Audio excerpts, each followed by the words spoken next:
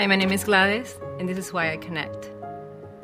Throughout my journey of growing and knowing Jesus more and knowing God, there's many things that happen. I grow throughout reading the scriptures, but there is something big, personally, of hearing God's miracle in a specific, and my brothers and sisters. Their struggles are different than mine, and just to hear how God works in their life is life-giving for me, for our family. The reason why we connect is to see God's stories in people's life, sharing a meal, sharing their joys of getting a house, sharing salad or tacos, preferably tacos. Over the past years, I've been learning what hospitality means for our family. My husband and I, we say, we have dinner every day. No matter what, we have to have dinner. And the food tastes better when we share it. That's what we tell our kids. When we serve them, we are with them. We invite them to be part of this process of, you are home, come, we are a family. The idea of hospitality is inviting people into our life. It takes ourselves out of the equation of impressing people, or it does. It takes the stress of people are coming over. We are not meant to be doing this alone, and it's worth it. It's worth it to invest, to share our life with others, and to invite other people to hear their stories.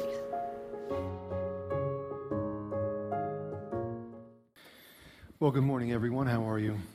I'm glad you're here. You know, as many of you are aware, we're in this series in which we're exploring the question of why. You know, why we as a church, why we as Christians do some of the things that we do. And so far we've talked about worship, the why, the when, the where, the how of it. Last Sunday we talked about Scripture and the important role that it plays in our spiritual growth and development, which is why we teach it and study it. And today I want to talk about this idea of connection, establishing meaningful relationships with one another, especially in the context of smaller communities, or in what we refer to here as life groups that meet together during the week, primarily in homes around our area. Now, as many of you may realize, the practice of meeting in both large gatherings like this and in smaller relational environments is nothing new to the Christian church. The fact is that the small group concept essentially started with Jesus, right? Originated with him. And he and his 12 disciples exampled it. And then according to the New Testament, Acts chapter 2 tells us the early church followed suit. And keep in mind, after the Apostle Peter's first official sermon in the streets of Jerusalem, 3,000 people came to faith in Jesus. 3,000 in one day. So you talk about church growth. It was huge. And we're told that following that event, all the believers were together. Every day they continued to meet in the temple courts. Every day they broke bread in their homes and ate together with glad and sincere hearts, praising God and enjoying the favor of all the people. You know, as I was rereading this account recently, I noticed 3 words in the text that I'd like to focus on for a few minutes because they reveal an awful lot about these early Christians. What 3 words? These. Believers were together. Believers were together. Where were they together? Everywhere. In the temple courts, big group of people, lots of people, and then in homes around the city in smaller groups of people. When were they together? Constantly, relentlessly. Every day, the text says. Every day they were meeting together to do what? To study Scripture, to worship, to pray, to share their possessions, to share their homes, to share their meals, to share their lives, and to love and support and encourage one another. How were they together? They were together with glad and sincere hearts, praising God for His goodness and His grace. See, for these very first believers, the term together doesn't just describe what they did, but describes who they were, a together people. Before faith in Jesus, they were apart. Now they're together. Before faith in Jesus, they were individuals. Now they're a body. Before faith in Jesus, they were strangers, but now they're family. And getting together as much as possible was a whole new mode of existence for them. But you know what? You couldn't keep them apart. And understand, they didn't meet together in response to some command or religious obligation. They didn't come out of tradition or ritual or out of some kind of sense of civic duty. They came together in response to the new life they experienced and shared in Jesus, which tells us that from its very beginning, biblical Christianity is not and never has been some isolated individualistic deal. When you come to faith in Jesus, when you become a Christian, you become part of a community. You become part of a together people, a body, a family. And if you lack a desire for that togetherness, I'd suggest there's something wrong. It could be you're just struggling in your spiritual life, but I tell you, remaining isolated doesn't help. Or perhaps you haven't really experienced faith in Jesus. Because if and when you do, it changes things. It changes us. It'll change you. Now, I realize that if you've run in church circles for any length of time, you've probably heard or read this account of believers meeting together before, in the big group in the temple and then in homes throughout Jerusalem. But there's something that's often overlooked about what was happening in Jerusalem that was quite significant. I mean, who were these people? You say, well, they're believers in Jesus. Yes, but who exactly were they? It's important to remember it wasn't a normal Jerusalem crowd that Peter spoke to. It was festival time in Jerusalem. It was a time when God-fearing men and women from all over the ancient world descended on the city. Thousands and thousands would come for the celebration. In fact, earlier in chapter 2, we're given a description of the crowd he spoke to. We're told that it was made up of Parthians, Medes, Elamites, residents of Mesopotamia, Judea, Cappadocia, Pontus and Asia, Phrygia and Pamphylia, Egypt, and the parts of Libya near Cyrene, visitors from Rome, Cretans, and Arabs. Or, in more contemporary terms, it means that there were, think about this, there were Asian, African, Arabian, Greek, Libyan, Roman, Jewish, and Gentile men and women from all over the region. All from different races, different cultures, different languages, different social strata, different social traditions. I mean, it was a vastly diverse crowd of people, out of which 3,000 come to faith in Jesus. And most of us, when we hear that account, we read the account in Acts 2, the number 3,000 is what grabs our attention. We're like, wow, that's incredible. And it was.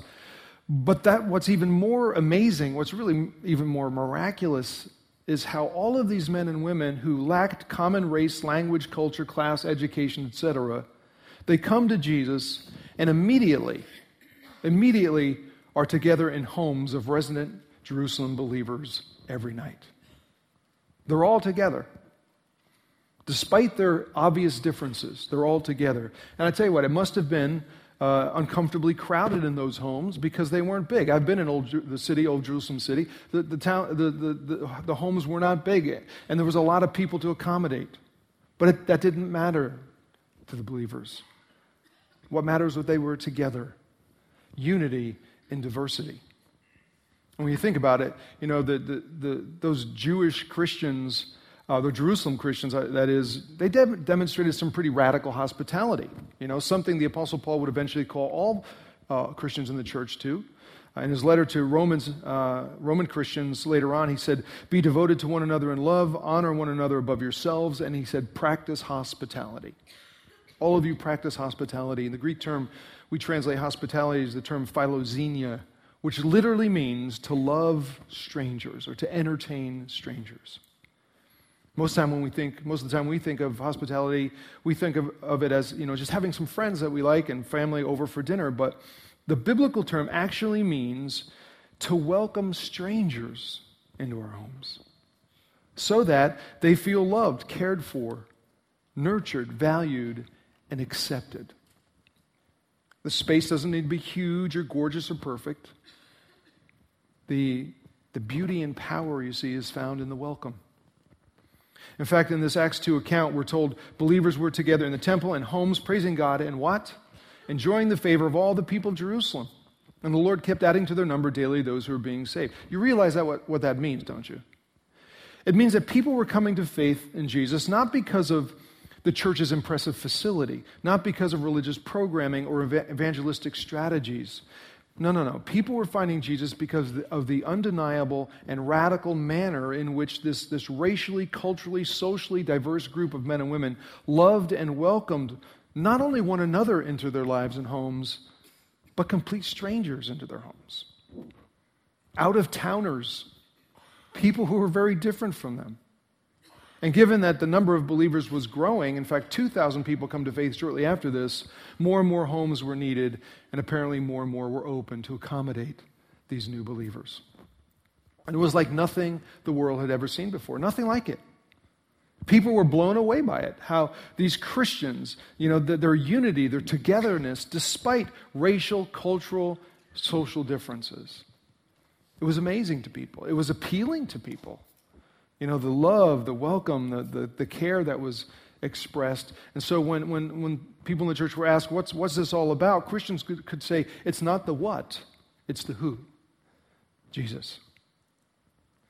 And I tell you what, I can't think of anything more relevant to our day and time as this idea of connection, and specifically of radical unity. I think most of us are quite aware that we live in a very fractured culture, one divided by race, class, economics, and politics. Over the last few months, I've heard more people say, I had no idea how divided our country is. And it is. We can't even talk about our differences civilly anymore. That at times can be true in the church. We divide over petty differences. Insignificant things. And yet here in Acts chapter 2, we have people who were even more diverse, instantly becoming unified and welcomed into the homes of strangers. And for the Jerusalem Christians who were opening their homes and hosting the groups, for them it was about people, not preferences. It was about caring for strangers, not comfort. It was about the cause of Jesus, not convenience. And make no mistake, the church's meeting in homes played a huge part in the spiritual growth of these new believers. Clearly, it played a role in the expansion of the church and the spread of the good news of God's grace in Jesus. And I was thinking about this, and I was wondering, what might happen in our city, or in our county, or in our nation if Christians were once again seen as a remarkably diverse, yet loving, generous, radically hospitable community? Not only meeting together in one big group, but also in crowded homes where strangers are readily welcomed. Now here's the deal. We at Parkview believe the example of the early church is one worth following. This big meeting here once a week is important. It's needed, it's helpful, it's part of our spiritual growth. It's a part of community, but it isn't full community. It's because it's really not enough for us. Given the struggles of life, the challenges we face every week, the ups, the downs, the ins, the outs, the fact is we need more than this. We need togetherness. Not just with family and friends, but with strangers who are in need of belonging and growing.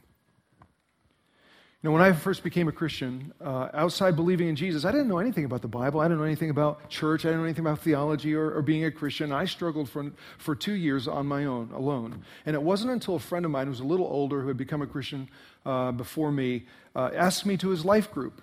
It's then that things started to change for me. And I was the new guy. I was the stranger who gets invited into this already well-established, crowded group of Christian men and women. I remember sitting in the living room, it was like 20, 25 of us, and they welcomed me. They accepted me. They found room for me, the stranger.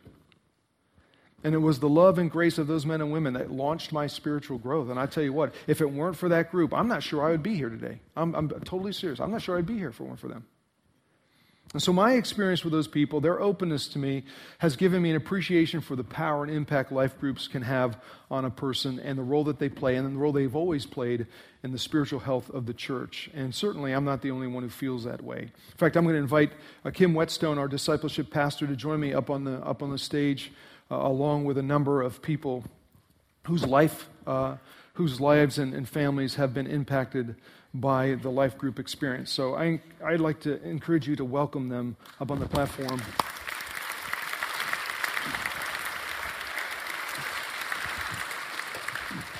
Thank you guys for being here. Kim, thanks for bringing the tribe with you. Absolutely. Awesome. Yes, we travel together in groups. Yes. Absolutely, all the time.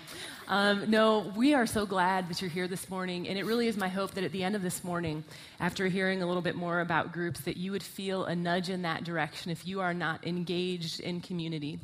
And it's also my hope that you leave here this morning understanding that groups ministry at Parkview, life groups, are a place for everyone. Whatever your age is, wherever you are in your faith journey, if you're here asking questions, if you're someone who has walked away from the church, or if you feel like you're in a time of exponential growth in your faith, wherever you're at, you are welcome, and we would long for you to join a life group. But who I've brought with me today are some of my good friends who have played different roles in life groups. They've been members, they've been leaders, and so we've invited them to share a little bit with you about life groups at Parkview. Now, my friend Gladys over here, this past fall was her first time leading a life group at Parkview. And she happened to pull together what is the most diverse life group at Parkview. There are over 8 nationalities represented in at least 4 languages spoken within this life group. And it's so interesting because one of the things I commonly hear that's really a reflection of our American culture is people say, my group needs to be just 8 to 10 people, and let's just keep it there. And Gladys opened her home up to 40 people every week. That is 20 children and about 20 adults every single week. And she did it with a sense of joy, and she did it with a sense of care. And you know what? She did it being totally at peace with pictures hanging a little bit crooked on the wall, and there being some spots on the couch. So Gladys, why is it that you opened up your home and took this journey to lead a life group? Well, if I'm honest, before I signed up, if I knew it was going to be 40 people, probably would say, no way.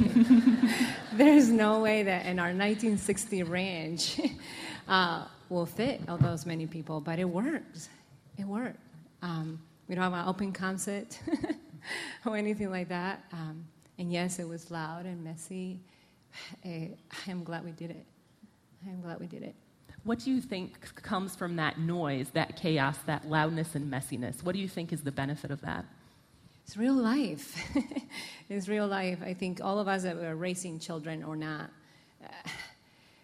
when you see someone, you invite someone to your home and to your real life, in moving all those books off the couch or or helping you to finish the salad, or you immediately, they feel part of your family. They feel welcome. They're part of this. They're not being served. We are servant to them. Mm-hmm. You have shared with me a little bit of the story of your time growing up and how your mom impacted your view of community. So can you share with me a little bit about that, the role that your mom had in shaping your understanding of community? So I'm from the Dominican Republic, and there, the biggest meal of the day is at noon. And I remember my mom in our neighborhood. Not everybody has the same privilege of having 3 meals a day. And I remember my mom just sending me every time when we have the rice and beans, just send them out. Can you take this to the neighbor's 3 doors? And I remember being like, well, what about me? I need to eat first. This doesn't make sense. So we're going in the middle of the heat of the Caribbean, which right now sounds really good. Just delivering meals around to our neighbors. And as a 12-year-old, selfish 12-year-old, I didn't think that was a good thing, but I think that was a big impact in my life. One of the things that Gladys has shared with me before is that her mom said, there's always enough rice for one more person. I think that's pretty amazing. George Roach here is someone who's been in this life group journey at Parkview from the beginning. And he is an individual who has created more groups than any other person at Parkview. And I was trying to do a count the other day and just figure out by the number of groups that have been split off and leaders that he has discipled and equipped and sent out, the number of members who have been impacted by that and who he's had a hand in helping them grow their faith. And I'm thinking that we're somewhere between 60 and 80 people who have been impacted by George's equipping and sending people. But can you tell me a little bit more about that? What has it been like? Because your group has gone through struggles with children, struggles with finances, divorce, a number of big things, but yet even in that, you've opened your group up to other people, and you've also multiplied it at the same time. Sure. It's really not easy. It's not easy to send out people that you've poured into and care for and love in order to lead a group themselves. I guess I just kind of picture it as if I really do care for these people and love them, that I know that the next step on their journey and the next step of their growth would be for them to step out and lead a group on their own. And I think it's really selfish of me to say that we need to keep this group all together. I guess where would we be today if Jesus had said to the disciples, "I'm going away, but you guys really have a good thing going on. I hope you guys really keep your group of these guys together." But instead he said, "Go," and he sent out the disciples and said, and they all built and established what we know of today as Christianity. And in that, I think the key is that as we send people out, we wait until they're ready and equipped. And I think that's one important piece, is that they're ready to go and ready to be discipling those that they're going to come into their group, and those that are in there as well. But also I think part of the key is that those that remain, the core of what remains, is a group that is open and ready to share the burden of the group and whatever issues that are going on in the group through job losses and marriage struggles and issues with kids, that it's not just viewed as the leader's responsibility. It's not just viewed as one person. It's a shared responsibility and a shared effort for walking through difficult times, and a shared effort for celebrating the good times as well. Thank you. Ken, you have been at Parkview for a little while now, and you and your wife have become members of life groups. Can you tell me how being a member of a life group has impacted you? My name is Ken Fleisack. My wife Bert and I have been coming to Parkview for a little over 2.5 years. And looking back, I remember some of the first things we both experienced here. First was the whole idea, the word grace, and the deep, important meaning of it. And soon thereafter, we started looking around, and we started hearing pastors talking about the core values of the church. And when I think of life groups, one of the core values that definitely applies to life groups is better together. And we embrace the idea of opening ourselves up, to being vulnerable to the idea of being better together with strangers. You know, we had some acquaintances, but there's a difference between someone you see in a hallway and you smile and you say hello, and they say, well, how are you? And you say, well, I've got a cold and I'm exhausted from work, and then you pass by them. There's that. And then I think about the relationship that I hope and pray all of you have, where you speak from your heart and you know the person you're speaking with is reciprocating. And so when this idea of joining a life group came up, we figured, okay, we love what we hear from Ray and the other pastors here on a weekly basis. Let's give it a shot, be vulnerable, and go into it with an intention of being as real as we possibly can. And when we got involved with our first life group, we met people that I think they came in with the same intention. And what a wonderful thing to have your vulnerability, your openness, talking about family problems, work problems, illnesses, and having people really listen compassionately, and then they share their own versions of the stories. That kind of thing, I can't think that there's a better way to form a basis for a relationship. And I think we all need that in life. Thank you so much, Ken. Emily, I want to shift to you. Emily has a bit of a wild group. They are a fun group of people, and I have seen some video of some amazing, or at times less than amazing, dancing that took place at weddings from people in her life group. And so we'll just suffice it to say that if I ever have to bribe Josh Afram, I think I'm pretty well set on that. But anyway, moving along, when you moved here from overseas, and you had some specific prayer requests to God about moving to the States. Can you tell me about how the life group served as part of God's answer to your prayers? Yeah, sure. So I'm Emily, and me and my husband Scott started coming to Parkview about 2 years ago. We moved from the UK, and so one of my prayers moving over here was because I was so scared because I didn't have any friends over here, and I was just leaving behind some really great Christian friends, so I was praying that God would please give me good Christian girlfriends. Yeah, I was just so scared of not having good Christian girlfriends, and I remember just praying, like, even if it's just one good Christian girlfriend, yeah, please give me that. And I feel like God's really answered that prayer through our life group. Yeah, the girls in my life group are amazing, and I think I'm quite a private person, and I think it usually takes me a long time to make relationships, but life group's just the place where it's really easy and to be honest and let people in, and I feel like that's helped me just make really good friendships really fast, which has been a huge blessing and a really big answer to prayer. A couple years ago, when Emily came, she started off as a member of a life group and then transitioned to leading a life group. And she just shared with me last week some news, which is a little sad for me, but I feel excited for her, that she and her family will be moving back to England.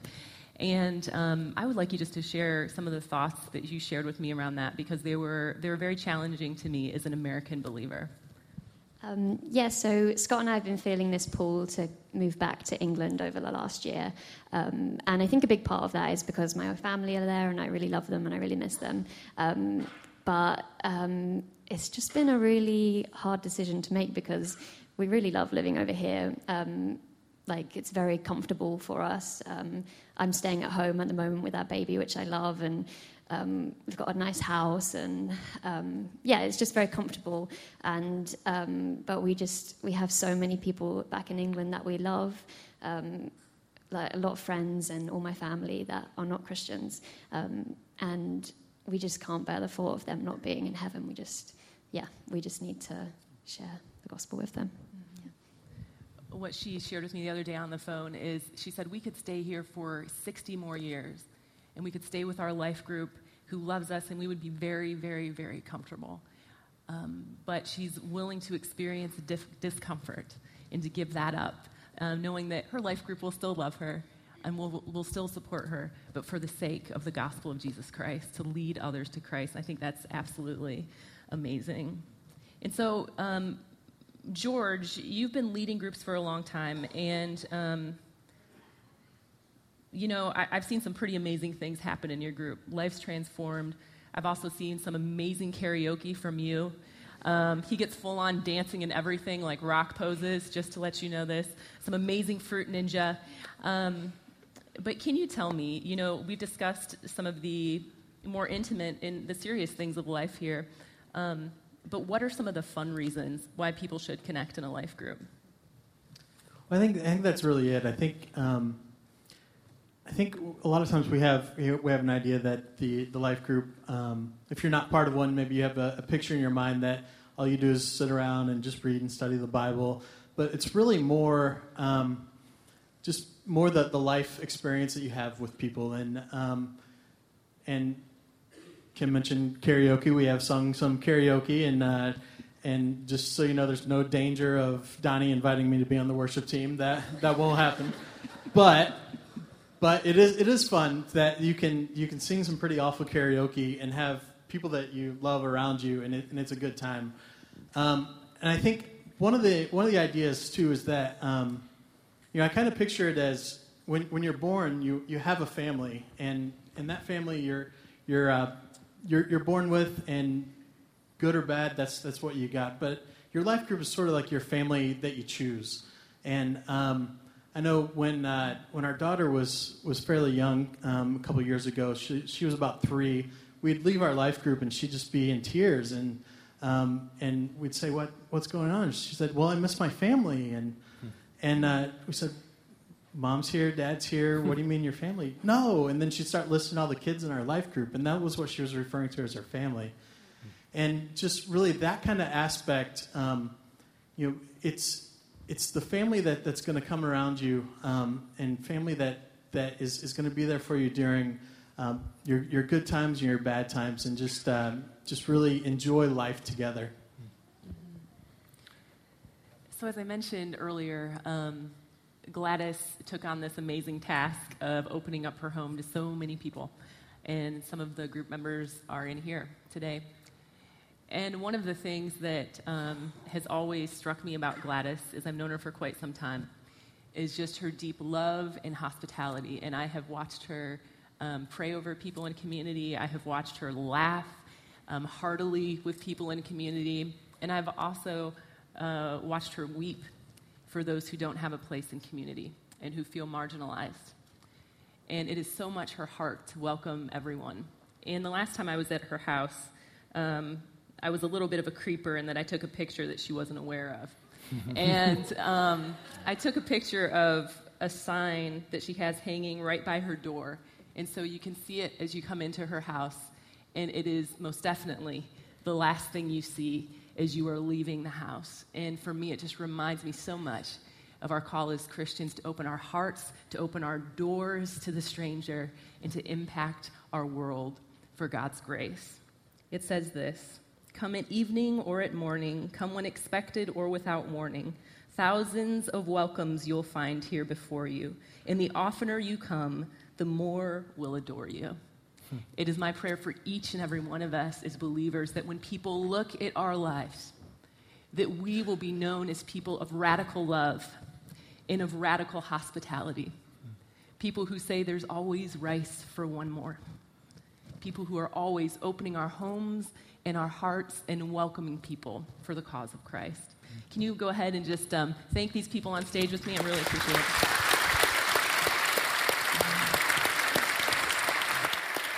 Thank you, guys. As I think about this whole life group deal, and I look at the scriptures and I see what happened in the early church and with believers in Jerusalem, and the diversity of the people and their willingness to invite strangers into their homes. It's important we realize discipleship isn't just the dissemination of information. Biblical discipleship is about life. It's about doing life together. And the fact is, I alone cannot disciple 1,500, 2,000 people. I can't do it. Kim can't do it on her own. We can't do it together. We need all of us involved in the process. So we walk outside these walls, and we meet again throughout the week to do life together, to support and encourage one another. And what would happen if the people around us who don't know Jesus see that happening, see that kind of love and acceptance and grace and diversity? What might that do to them? What might that say about Christians to them? Maybe reorient their understanding of what it means to be a follower of Jesus. So they're important to us. I hope you all will be involved. Maybe if you're not leading, you think about leading a group. But we're committed to it, and we believe God is leading us that way. Why don't you stand with me? I want to pray for us, then we'll sing one song and we'll be done. But let's pray. Our Father, you know our hearts. Our desire is not just to add another program to the bulletin. Our desire is not to add something else that we can brag about to other churches and pastors and say, we do this, we do that, and the other thing. Lord, our heart is about providing smaller environments where your people can connect and love one another and support one another, and where the stranger, the newcomer, the outsider can feel welcomed. I just think of the church in Jerusalem, the Christians there, and how they embrace people of different color and culture and different opinions and different social strata. And I just pray, God, that you would make us that kind of people. And may we do it because of who you are, the God of love and grace. And you are good to us in that you've sent Jesus to rescue us. And we love you for that. We love him. And we offer this time to you. In Jesus' name, amen. So I want to thank you all for being with us this morning. And if you're not involved in a life group, I encourage you to be involved in one, or maybe even host one or lead one. We always need help in that.